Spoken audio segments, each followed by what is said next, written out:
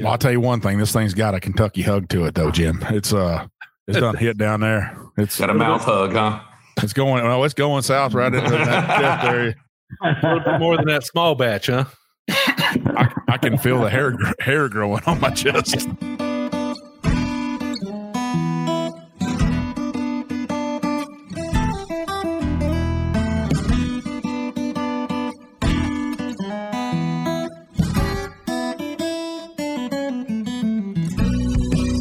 Welcome to another trip down the Bourbon Road with your hosts, Jim and Mike. So grab a glass of your favorite bourbon and kick back. We would like to thank Tommy and Gwen Mitchell from Logheads Home Center for supporting this episode of the Bourbon Road. Find out more about their fine rustic furniture at logheadshomecenter.com.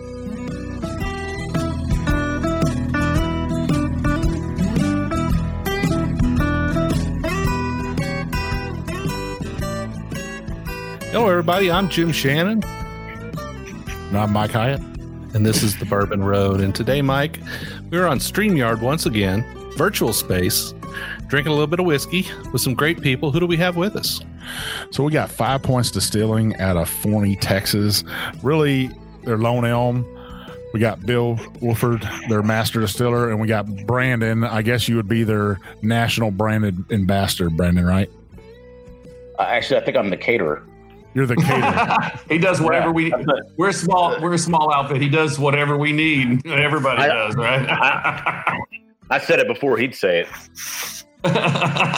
So he's the everything, man. So Bill, I got to go ahead and get this out of the way, man. I'll just go ahead and say hook 'em horns. I know you're a Texas A&M fan. Hopefully we get that rivalry going and once again here in the future. But Jim, man, they were good enough to send us 2 great bottles of wheat whiskey.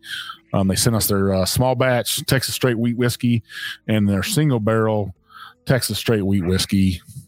Both of them are 90% wheat and then 10% malted barley. So, man, I'm wanting to taste this stuff. Well, I'm pretty excited, and we got plenty of time here to get to know these guys. First, though, before we waste too much time, let's get to that first bottle. So, hey guys, what do you got for us in the first bottle? A small batch, 90 proof. It's chill haze filtered. It's that 90-10 recipe, a blend of yeast, and we grow the grain here locally. And this is wheat country here. It's cattle country.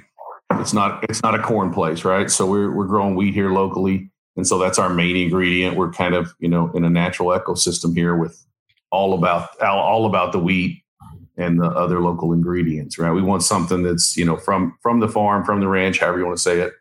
And this was our first baby that was born here, the straight wheat whiskey, and it's hand mashed, hand distilled, small batch. It's 500-gallon batches. We make 153-gallon barrel of this product a day, and everything's done manually by hand, no automation, just handcrafted for your pleasure.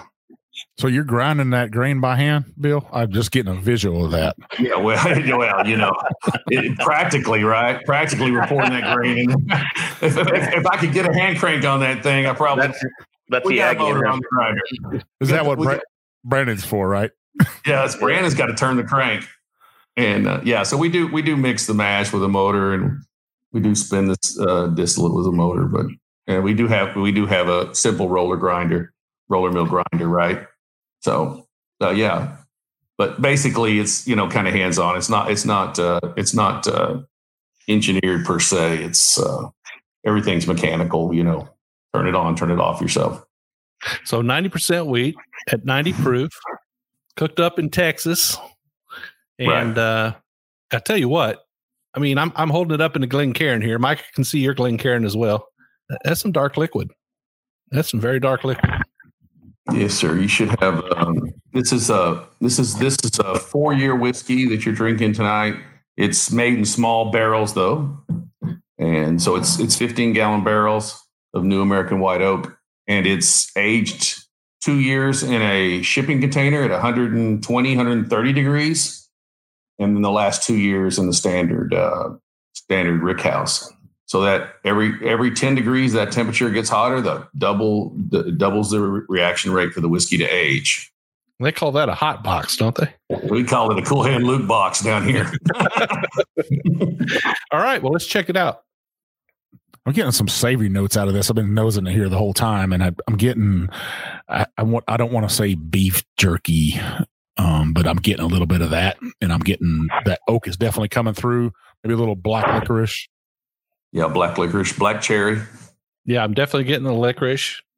The oak is very prevalent, and Mike, I'm picking up that savory note. I'm getting that. I don't know what to call it. It's kind of a. Makes me think that this would be a good barbecue whiskey for some reason. Of course, this is just the nose right now that I'm getting, but we do use this in our barbecue sauce. So yeah. All right. Cheers. Strong vanilla too. These small barrels put out a vanilla for sure. Yeah. So I expected a lot of sweetness up front from a wheat. Mm-hmm. This one's doesn't have that great amount of sweetness you might think you'd get from a 90% wheat. It's definitely got a licorice palate to it, though. I think that's the predominant note for me. You guys heard that before? Oh, sure. Yeah. I'm actually getting a little bit of just if I ate a pecan like straight out, I sat there and shelled it on the farm or something and ate that pecan. I'm getting a little bit of pecan on this. Mm-hmm. Now, are pecan, you talking about a green or a fully ripened pecan? Well, I'd call it a Central Texas pecan. It's a little hard shell pecan. Yeah. And probably right there when they're just opening up and stuff. It's not green, but it's not all the way ripened. But yeah, it's we have pecan trees on the property, by the way. Now, are they big, long, hard soft shell ones, or are they little bitty ones? The kind of long hard shell. Yeah. Yeah, this is a pretty even on the palate. I feel like I get a nice impression from it, front, middle, and back. But that licorice is really pretty prevalent there. But on the back, Mike, you're getting a little bit of chocolate, a little bit of cocoa. Yeah, you know that cocoa powder that your mom would cook with and stuff, and you're little kid, you thought, man, I see chocolate powder on there, and you stick a big spoonful of that in your mouth, and you get powder. You get just a little bit of bitterness on it. Yeah. It's a little dry on the back. I think, that lack of sweetness, I think, lends to that dryness a little bit. But like I said before, it's kind of well-rounded. It kind of presents itself kind of evenly on the palate. A little bit of hug, but the finish is pretty long on it. I'm surprised. For a 4-year wheat whiskey, you wouldn't think that, but I'm just wondering how this is going to change in a 53-gallon barrel. The oak and vanilla is going to drop off a bit. The other flavors are going to stay strong. The oak and vanilla is going to drop off a little bit. But the way we age, it's so much faster. That 4 years in a small barrel is more equivalent to 8 or 10. That's why it's so dark. So you're moving to larger barrels now, but when you hotbox these 15-gallon barrels, how much did you end up with out of a barrel when you pulled them out of there? Less than half. So you went into the standard rick house with less than half what you started with. That's correct. Wow. The Angels are thirsty in Texas. Yeah. They're serious, We well know that I think this is prevalent of Texas whiskey. And I've talked about this in some of the blogs I've written and some of the other episodes, that these Texas whiskeys they should just be a category of their own. There's something special about them. I think Jim hit it nail on the head. This would go great with some Texas brisket right here. Oh yeah. Yeah, I think so. And I'm a big fan of something that's not like everybody else. You know what I mean? Something that's right. A little bit different, a little bit out of the box. And I have to say that your wheat whiskey is one of those, because I was totally surprised by it. And I've never had a wheat whiskey that presents itself like this. It's got its own profile. Mike, we've had some other Texas wheats, haven't we? Yeah, they're all just a little bit different. Each one of themselves. I actually posted this morning about 2 wheat whiskeys or wheat bourbons out of Texas. But this ain't a bourbon, though. And you guys did that. You guys did that on purpose, right? Absolutely. I mean, Kentucky's been making bourbon for a couple hundred years, and that's their deal, right? And they're pretty good at it. So we had no intentions whatsoever of copying Kentucky, right? We wanted something that was uniquely us and Texas, right? So do you still have that check that was thrown down? No, I cashed that baby. that bought the first Capital equipment from Vendome in Louisville, and that bought the 500-gallon pot still, the 500-gallon mash tun, the fermenters, the boiler. That first check, put the capital in the equipment, right? So, Bill, can you tell all of our listeners what I'm talking about? What's that first check I'm talking about? Yeah. So in 2011, right before Labor Day, me and the college buds, we go out to Kentucky once every couple of years and pick up some great whiskey, right? So we do the, call ahead, do the master distiller tours, get meetings, get special backroom tastings. And, we bring home all this great whiskey. And that just kept getting harder and harder and harder. It just got to where we were spending a lot of time out there, and you could not get those bourbons you wanted to get, right? You could not get that special reserve that you wanted to get. They were just not available. It's just almost impossible. There was just a run on them. And so even with the relationships that we had, going every year, every 2 years and meeting with the distillers. So we came back with our loot. We did get a couple of good things. I think we got a Evan 40 and a Pappy 30, and we some pretty good, interesting things. But I think it was probably about 11 to midnight. We'd been drinking quite a bit, and I said, guys, I can make better whiskey than this. And I'm not going to say what we were drinking at that time. It's neither one of the previous ones I mentioned. I said, I can make better whiskey than this. And one of my roommates wrote a check and slapped it on the table and said, I'd like to see that. So I kind of let my alligator mouth overload my rabbit hind end on that one. So we did it. I mean, right there in that moment, everybody wrote a check. And he wrote a check, but the rest of us said, yeah, we'll go in with you. And so that's what started. I came back and we started construction in 2012. Right after the first of the year, we started construction. Plant was up and running in 2013. Made our first whiskey in 2013, bottled our first whiskey in 2015. And that's the story, right? Man, Jim, I think next time you're over, when we have a fire down by the creek, I think you should slap down a check like that for me. Yeah. That would be nice now, wouldn't it? It would be special. I think, Big Chief, I think you might make some pretty good whiskey. I don't know. I don't know about all that. Well, you can sure drink it. I mean, there's been some whiskey made down on my creek for sure. We're all about the whiskey, right? It's about the whiskey for us. We're not, we're just into making the whiskey. It's fun for us, right? Now you went to Texas A&M, as I said. Yes, sir. Mm-hmm. I won't shame you too much more for that. SEC. Quitters never win. So, but you did go to Texas A&M and you do have that background to understand chemistry and all that. What's your degree in from Texas A&M? I have a undergraduate in chemistry, a master's in physical chemistry, and a doctorate in physical chemistry and physics. So there are some smart boys coming out of Texas. Yeah, there are quite a few. And so I have that background in the kinetics of the reactions for the maturation, the thermodynamics of all of that, the physical, the phase diagram separation, that exactly what distilling is. So I have that background, and those co-ops. I learned a lot about distilling, but not whiskey, more in the oil industry. There's a lot of people out there like that. We have some good friends, Pat Heiss and Shane Baker up at Wilderness Trail. They didn't start out in whiskey, but they knew a little bit of stuff about yeast. And they're doing just fine. So after I got out of the Air Force, I went to work for Boeing, and I did the B-2 and the F-22 programs. And then I was up in Seattle, and I couldn't take the rain anymore. Nope. They got great beer up there, great fusion food, beautiful place. But I couldn't take rain every stinking day. So I decided to come to Texas and got back here, and making whiskey seemed like a fun thing to do. Well, thanks for your service. Both me and Jim are veterans, and we definitely appreciate other veterans. Thank you for your service. Thank you.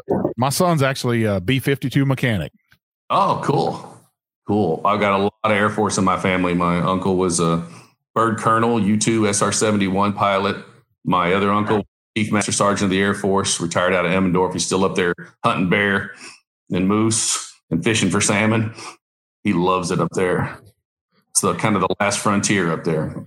So what was it like after you got that check? I mean, you had to go shopping and build a building and all that kind of stuff. So. After I sobered up, that's what I'd done. So we did all the construction ourselves. We did all the facilitization ourselves. We got some engineering type guys here. So we did all that ourselves. So we just jumped on it and we got we made some mistakes in the plant layout for sure.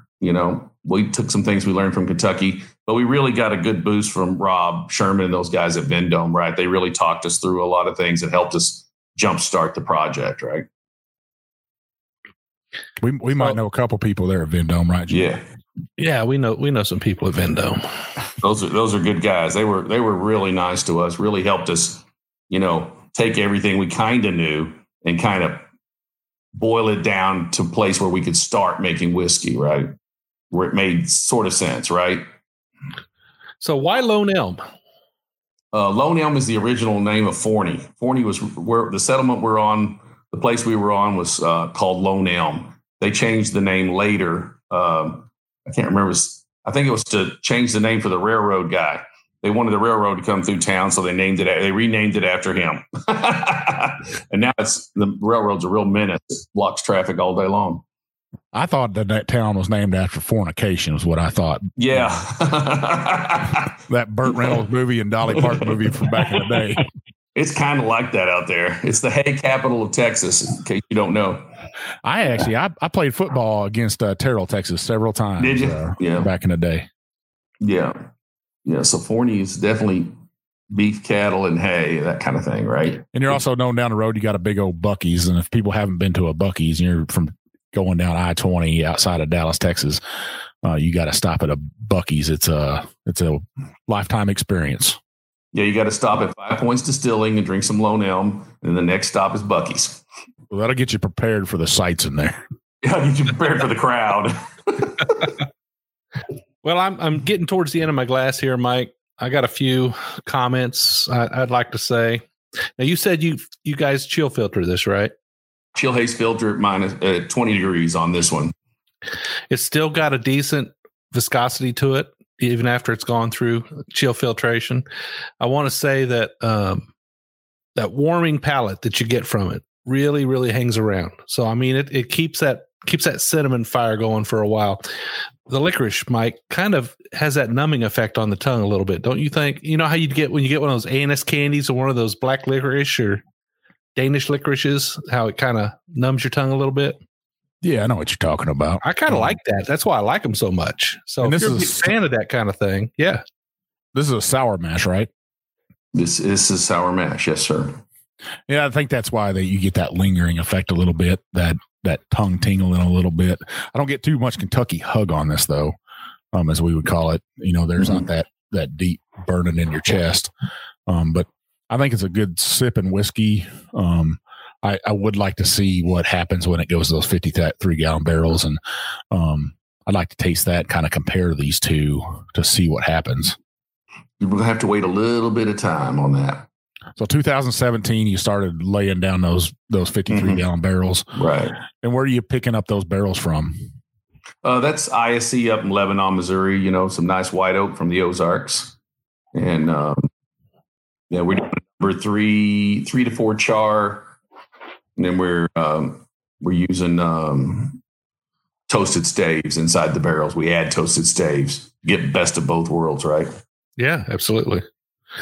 All right, fellas. Well, we are about up to break time here. So we're going to continue sipping on our glasses here, make them go away. And and when we come back, you've got something else for us to try.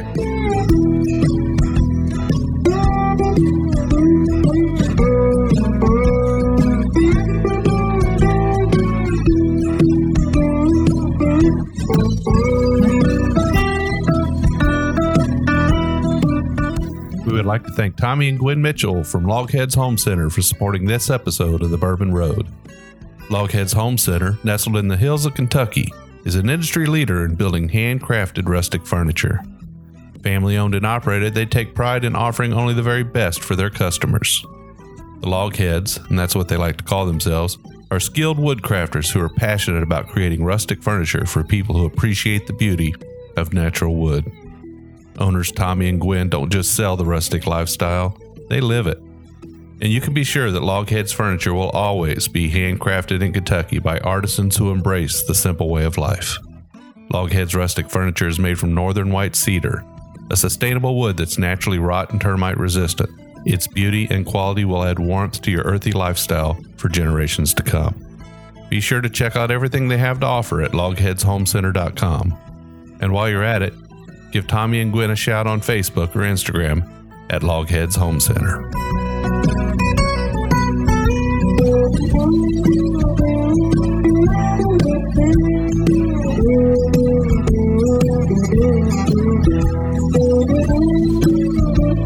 Hello, everybody. We are back from our break, and we are with Lone Elm Whiskey, and we're drinking Lone Elm Whiskey.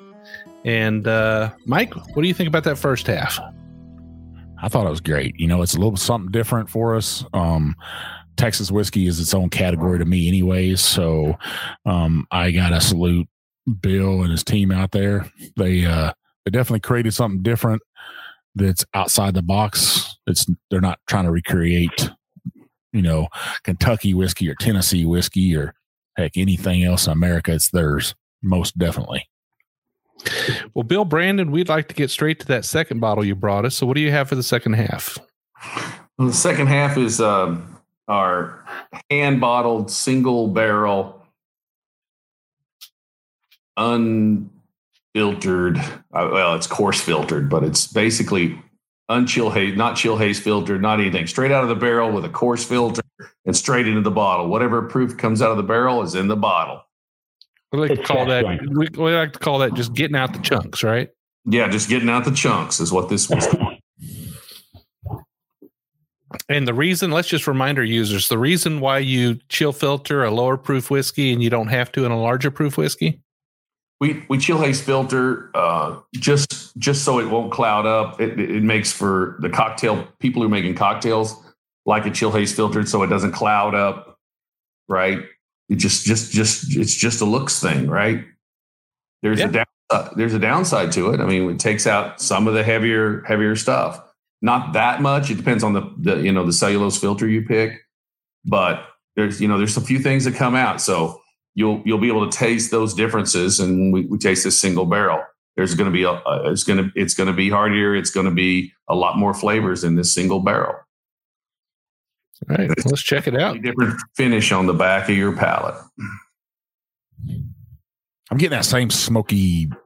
Maybe it's the oak coming out of this from the Texas heat that's been in that hot box. I'm getting that smoky flavor coming from it. Yeah, I would say that this one is a little bit smokier than the small batch. Mm-hmm.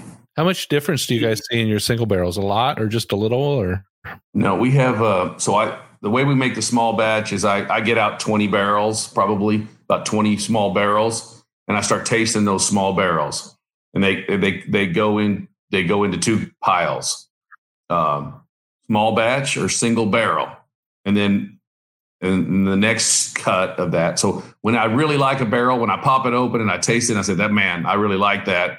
That's single barrel. So that's my personal choice for single barrel. Now there are other people, there's 5 of us, right? So some people are choosing slightly different whiskeys, but then I take the small batch barrels I picked and I rack and stack those into what I want, the consistency I want for this small batch product. So small single barrels are very unique barrels, and there's usually something different about them that I think is interesting. Well, Mike, you definitely got it right on the smoke there. And on the nose, I'm getting a little bit of that chocolate too. I would say on the nose, smoked almond covered in chocolate. I mean, I smell a little banana in there for some reason. It's toasted coconut. You smell toasted coconut. I smell that too. Cardamom. Oh, is that what that is? What barrel number are you guys? What barrel are you guys drinking out of? I'm drinking out of 92, so mine's totally different than yours. So this is barrel 488. And you remember all those barrels, right? So when we mention that barrel number, you know exactly what we're talking about, right? No, but I do know who mashed and distilled that barrel off the top of my head. And it was all right, fellas. Well, cheers. Cheers. Yeah. So this one's a little bit more oily, I would say. I don't know, oily, thicker, yeah, heavier alcohols, right, or stronger. But those heavier alcohols, when you add oxygen, as the barrel drops out, right, as the angels drink, those heavier alcohols turn into those more interesting esters, right? So that's all those extra flavors you get, right, that he's talking about. The more of the licorice, more of the anise, more of the black cherry, all those things, come from those heavier alcohols being converted in the barrel. That's almost like a smoked chocolate Krispy Kreme donut, but without the sweetness. Whoa, that sounds dangerous. Hey, you guys are definitely pulling out the anise. You say anise, I say anise. Yeah. I guess Potato, right? That waxy butcher, I can really taste that. I mean, smell that in the and taste that in the single barrel, in most of our single barrels. Would you say it's got like a waxy coat to its mouth? Almost. It's kind of like if you just take fresh waxy butcher paper and smell that. That's what that strikes me as. Mike, you use a lot of butcher paper. I do use butcher paper and, to smoke brisket in. Right. That's what that's the flavor I'm smelling here. To tell you the truth. Now, Brandon, what are you drinking there? Moonshine? No, that's just water, man. It's just water. Is that a giant White Claw? You guys got to hydrate every once in a while. Yeah. Well, we do once a week, don't we, Mike? We drink water on Saturdays, right? Saturdays, yeah. When you said paper, when you guys said waxy paper, we've got everything from waxy paper to hay to Play-Doh to the wheat cracker smell.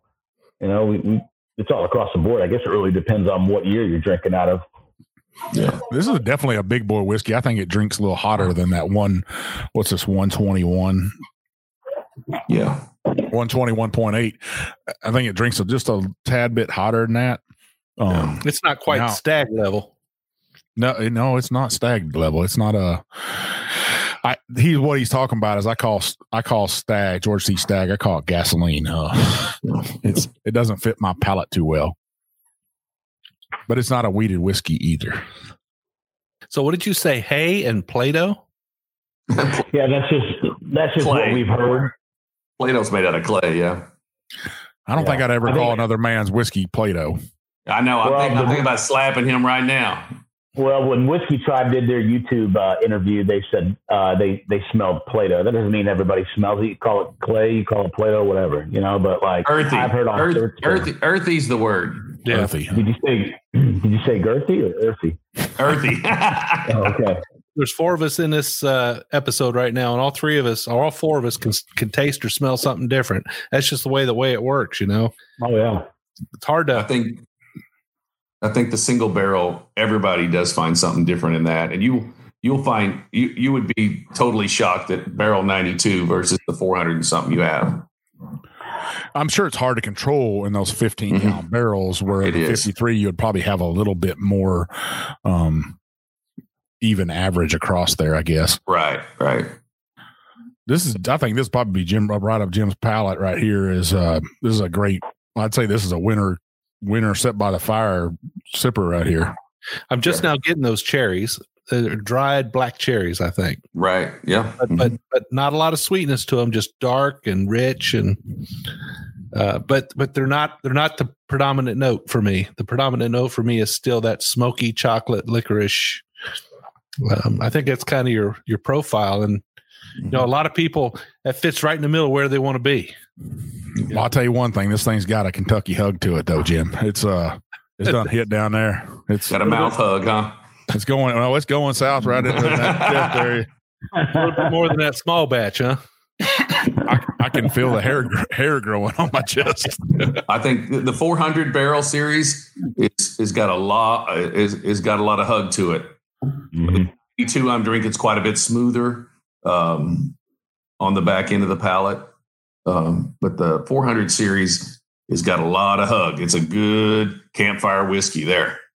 Now, as it's set in the glass a little bit, I'm getting a little bit more almond, and I'm getting a little bit of sweetness coming out of that. Maybe that's that cherry Jim was talking about. It's opening up a little bit. It's been in the glass. Tastes a little bit different to me. Maybe it's that Kentucky hug whooping my ass, but I'm not sure. Yeah, I think this whiskey is great to let dry on the glass, and then you can really differentiate all those flavors. When you're done, let it all dry on the glass, and you can go back and you can have a really good chance of differentiating a lot of these flavors, or just some water. So before this whole pandemic thing took over and changed things for everybody, you guys had some pretty good traffic through the distillery there, and a lot of bottles going out of your local shop. Right. So, I mean, that's a big part of what you do, right? I mean, a big part of what you do is entertain visitors and give tours and. Right. That's the fun part, right? We get to interact. We also do a kind of a master distilling class where we have people pick their own recipe, let them mash it and ferment it, and then come back the next weekend and distill it and bottle it. So we do kind of a class. If you guys are in town, it takes 2 Saturdays though, but you do it from scratch to finish. That's one of my favorite things is to have a bunch of guys out there making their own whiskey. And then we put it back in some 15s and some 5s gallon barrels. So you have some whiskey early, maybe 8 months, maybe a year in those 5s. Well, depends on how long you can wait, right? Some people are 6 months, they're pouring that out, and some people can go a year. And then the 15s will be done in 2 years. I served for 24 years in the service, so I can wait a long time. We just put it in a 53-gallon barrel and let it roll. Yeah, well, it's one of those things, they get in a hurry, and I'm going like, man, I love watching people understand and take that angel chair, right? When it's their whiskey, right? They're like, my God, we got to get this out of the barrel, right? So that urge to get it out of the barrel, they're counting the number of bottles coming out of that barrel. It gets pretty intense. That's my wife she's like, hey, you going to open that bottle of whiskey so I can taste it? And I'm like, I got plenty of whiskey there. It's open. I'll wait for a little bit. No, I want to taste that. No. Right. Calm down. Let's wait a little bit. And it's fun when there's maybe 6 or 7 guys in a group. There's one guy that wants to bottle it. He wants to bottle the White Dog that day. And then there's one guy that wants to wait. We sell no whiskey before it's time, right? He will go to the edge of the earth, aging that whiskey as long as So it's like the dynamics there is always great, right? That's pretty cool. But in Texas, that you can almost split that time, right? So right. A 4-year-old whiskey in Texas might be an 8 to 12-year-old in Kentucky, just because of the dynamics of the weather there. Yeah. But you guys are in North Texas, so the weather there is not. We're about 10 weather. We're about 10 degrees hotter than Kentucky on average, which is about 10 degrees hotter than Scotland. It doubles each place, but when we put it in the shipping container, that changes things. That rocks it. We, all summer long it's 130, 135, and most of the winter it takes it up about 40 degrees on average. Now, you got anybody running out, going in that container and fixing leaks or anything, or you just forget about it? No, you just close the doors and you just get away. When you open the doors, it knocks you down. It's a challenge. Who can get to the back of the shipping container? So far, nobody's made it. It's that intense, right? All the Angel Share, we use sealed containers. All the Angel Share is still in there. Wow. Yeah, don't light a match, right? Well, when you open the door first, it's above the explosive limit, so it won't explode. As it drops down, though, it goes into the explosive limit and then it goes low, and it's again out of the explosive limit. So there's this window there, right? When you first open, it's so intense it won't ignite. But so are you a gas-free engineer too? You gas-free in that thing? Yeah. So we have to open the doors to let oxygen in. So we're oxygen. We don't have what little oxygen we had was when the air was initially in there. So about every 3 or 4 months we pop the doors, and drop her down again. Wow. So that stuff you don't just figure that out on your own, right? It takes time and a lot of wrong turns, and it took some effort. Yeah, we learned some things. And it does take the right guy to want to open those doors, and that's usually me. I'm willing to open those doors. So you guys are part of that Texas Whiskey Trail. You're part of the West Texas Whiskey Association. Do those guys help you out? Have they helped you along the way? Yeah, I would totally say they have. And I don't think it's just one over the other. I think it's just a group of small business owners that want to do something to, stake their claim as, not to say they weren't Texan before, but they sure the hell are now, and I just think doing collaborations with each other, helping each other out with sales and, what clubs can do this for that. I just think it's a really nice group effort to try to help each other out. And, I'd say we're more colleagues than competitors. 100%. Well, I think you should send old Fred Noe and Jimmy Russell a letter and tell them they need to collaborate on something. Okay, maybe not. Yeah. Well, there was probably one time when they did. Those distilleries did, right? There's a lot of cross pollination in Kentucky, right? From what we understand, they're better friends than everybody thinks they are. Yeah, that's what I'd guess too. In our travels in Kentucky, we found people were pretty open. Everybody knew everybody. There wasn't a lot of secrets. They were pretty open with what they knew. And in some ways, they'd been a protected industry for so long in Kentucky that was a natural outcome of that. But I think everybody's just interested in the whiskey, and I think they just like to talk about it.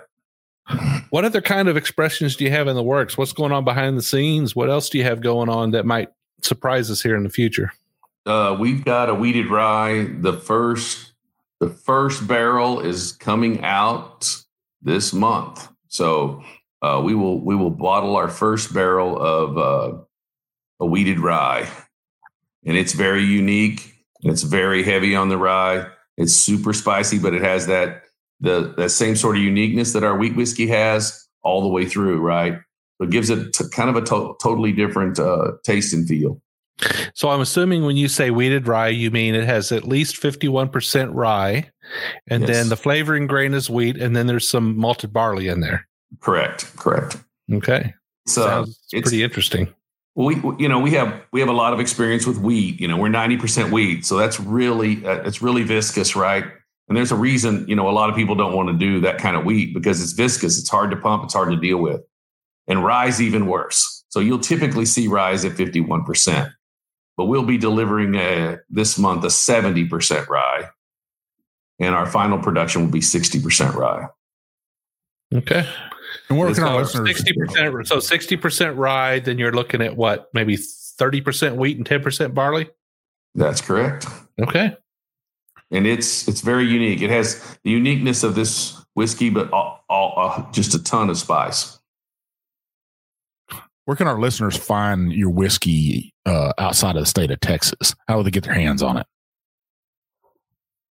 You can go to Liquorama.com. We're in Arkansas, Louisiana, Oklahoma, California. We're in Munich, Germany. We just kind of had bad distribution from when we started until middle of last year. So things are starting to progress. But if you can Google like Lone Elm whiskey, and there's like lots of online options to buy. And you guys are in Total Wine now too, right? Yes. Yes, sir. Total Wine throughout the state of Texas, Specs, Goody throughout the state of Texas. We're in tons of individual liquor stores, but we do quite well. I mean, we got rated top 5 whiskey in Texas Monthly by Christopher Hart. So, we have some collaborations with some other Texas distilleries coming this October. We have a project with Balcones and Iron Root that is supposed to be released this October. So we're real intrigued to see what happens there. Is that Dr. Pepper? Who, Dr. Pepper? What do you mean? When I was down in Balcones, I gave him a hard time. Waco. Yeah. I gave him a hard time, and I said, because they came out with a Shiner Bock, right? And I said, well, if you're going to do a Shiner Bock, you got to do a Dr. Pepper. So why not? And I think they should do a big red soda whiskey too. Let's get her done. That'll be sweet. Guy. You are a Longhorn. I'm a Texas. I'm Texas through and through. I think that's a Texas thing. Big red soda. Well, actually, Jim would probably tell you this too. Is outside of the state of Texas until the late '80s, I think Kentucky was the only other state that could get big red soda. And if you come here and you go to some of those restaurants here, they actually have a Big Red on tap. Oh my God! Sweet. Yeah. I love that. When I was a kid, I loved Big Red and Dr. Pepper. Well, if our listeners can remember this, beer. I'll send you guys, our listeners that are listening to this right now, if you can catch this real fast, I'll send you a sample of both these whiskeys right here. Every day before school, I would stop by this place called Carl Grubb's Grocery in Evant, Texas, and I'd get myself a Big Red soda and a chimichurri burrito. Yeah. Mike, you might as well throw a can of Big Red in with that shipment. Yeah, I will. I'll throw a can of Big Red in there for you. And a Bob Wills record. And a can of Lone Star. I remember when Lone Star was breaking out back in the late 70s. Lone Star was breaking out into every state, and then they totally contracted. I remember when Lone Star was a big beer. They were trying to compete. Oh, yeah. I'm going to tell you guys a story. So when I was at Texas A&M going over to the Dixie Chicken Bar in Northgate, they had Lone Star beer in cans in horse trough tubs, and on honor system, you would pull beers for a quarter, drink your quarter beers, and pay them at the end of the night. Now that's Texas. There was horse troughs for the beer, and there was ice in the horse trough in the bathroom. I think we've all had those stories, right? Well, maybe not Brandon. Brandon's probably a little younger than the rest of us, but yeah. We always tell this story about penny draft beer until the first person pees. Yeah. We had $5 dives. Pay $5, drink beer all night out of the cup. So, yeah, I used to love getting those beers out of the horse trough. That was great. So, Jim, I think this single barrel, man, for me, like I said, I think it would be a good winter sipper. It's a different expression, like I said, out of Texas, a wheat whiskey that we were both kind of surprised by a little bit, I think. But once you start sipping on it, opens up a little bit. The little bit of sweetness comes out. That smokiness is still there. I like it. It's definitely something different. Yeah, definitely it's dark, smoky, spicy. Got a little bit of that chocolate almond to it. I think it's a different wheat whiskey than you've ever tried before. So if you're a wheat whiskey fan and you're looking for something that's out of the box and different, I would say this is something to definitely try. So where can we find you guys on social media at? You can find us at Lone Elm Whiskey, Lone Elm Spirits on Twitter, at Lone Elm Spirits on Instagram. We're all over Facebook, but and Instagram and Twitter. So I don't know. We're just trying to get out there as much as we can. Social media. You got a big website though, right? Lone-elm.com is our website. Lone-elm.com. Yes, sir. And if we can find a bottle, I can get it to you guys. We did a collaboration with Treaty Oaks Distillery and Ranger Creek Distillery earlier this year for the Texas Whiskey Festival for like a little summertime hooch. We did those at Crowded Barrel out in Austin, blended those, and that was allocated to the Whiskey Tribe and to the Bastards Ball this year, which we unfortunately missed the Bastards Ball. But it shall return. It shall return. Yeah, it shall return. That's right. Yeah. Well, we'd love to see you guys out there the next time, so it'd be pretty awesome. Yeah, if you find a bottle of that, who knows? I might get to taste it, right, Mike? Yeah. Heck yeah, I always like surprises in the mail. Heck, if you send me one, I'll do a special video and I'll give you a big shout out. We'll try to share it with the masses and stuff. I quite thoroughly enjoy that, especially when I see that FedEx guy come up, the UPS guy drive up. I know something's going on. Even my dog, he goes crazy. So, Wolf, Mike, whiskey. Woof. Go ahead. When you guys going to get over here? When you guys going to get over here and drink some whiskey with us? Well, heck, Bill, I was actually just there seeing my first grandbaby. Cool. I went down to Balcones, and then I went over another day. I drove all the way up to Denison and saw the boys over at Iron Root and saw the mother of Texas whiskey, Marcia. Yeah.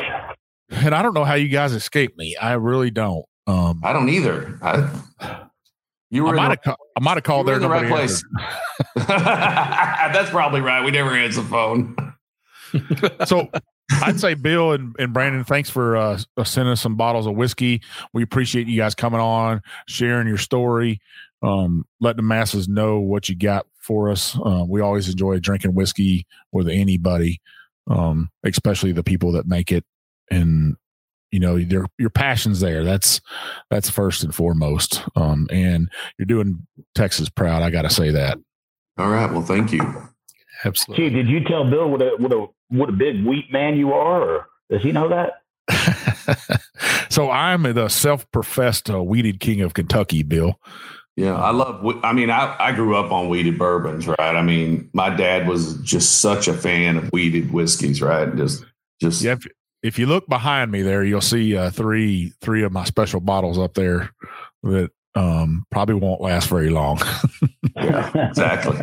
They never do, right? Once they're open. The funny thing is, Mike says self-professed weed king Kentucky, but now as we travel around and we go places, we'll pop in somewhere and they'll say, "Hey, it's the weeded king of Kentucky." So it's not so much self-professed anymore, is it? Yeah. I don't know. Cool. I took an Instagram photo this morning and I was trying to post it and stuff. And then my wife was like trying to count all of our weeded whiskey bottles that we have. And she was like, "Which ones do you want?" And she's like, "You got probably over 100, maybe 150 bottles of just weeded bourbons and wheat whiskey." Oh, wow. And that's different expressions from like all across the country. I think craft distilleries were made for Big Chief. That's definitely the truth. Sounds good. All right, fellas. Well, this has been a great episode. We really appreciate you guys coming on the show here. For everybody out there, we do 2 episodes a week. We do a short episode every Monday, 15 minutes. We talk about a craft distillery, a new expression, sometimes a big boy. But every Wednesday, we have somebody on the show like today. We do a full-length episode around 60 minutes. We'll do an interview. We'll drink bourbon with them. We'll talk about everything that's going on. We hope that you listen to us twice a week. Mike, where can they find us on social media? So you find us on Twitter, YouTube, Instagram, and Facebook at The Bourbon Road. You can find us at our Facebook or group, The Bourbon Roadies. It's our own private Facebook group. Come in there, hang out with like-minded people like distillers. We hope Brandon and Bill will join the Bourbon Roadies on Facebook. Cool. We give away whiskey in there. We got 3 rules. You got to be 21. You got to like bourbon, and you got to play nice. We just don't tolerate any rudeness, right? No rudeness. Hey, we're drinking all we can. We're selling the rest. And if you're listening to this episode on your favorite podcast app, just go ahead and scroll up to the top, hit that subscribe button. It helps us out, gets us more people in our door. Then scroll on back down, hit that review and go ahead and you can give us a 1-star if you want. Just leave us a great review and say, "Hey, this is what you can do better." But what we'd like you to do is hit that 5-star review. Give us a great review. Tell us what we're doing right. It just makes old Big Chief's head bigger. So, Jim, where else can you find us at, Jim? That's exactly what we need. We need your head to get bigger, Big Chief. Is that about a 10-gallon hat now, or is it bigger? Oh, it's bigger than that. Well, we have a website, thebourbonroad.com. On there, you'll find, well, you can listen to our podcast. You can also read our blogs about podcast episodes, and you can also find our glassware on there. You definitely want to get yourself a Glencairn with the Bourbon Road on it. Take a picture, post it to our group. We'd love to see those. You can find me on Instagram at jshannon63. You find me at One Big Chief. And we will see you down the Bourbon Road.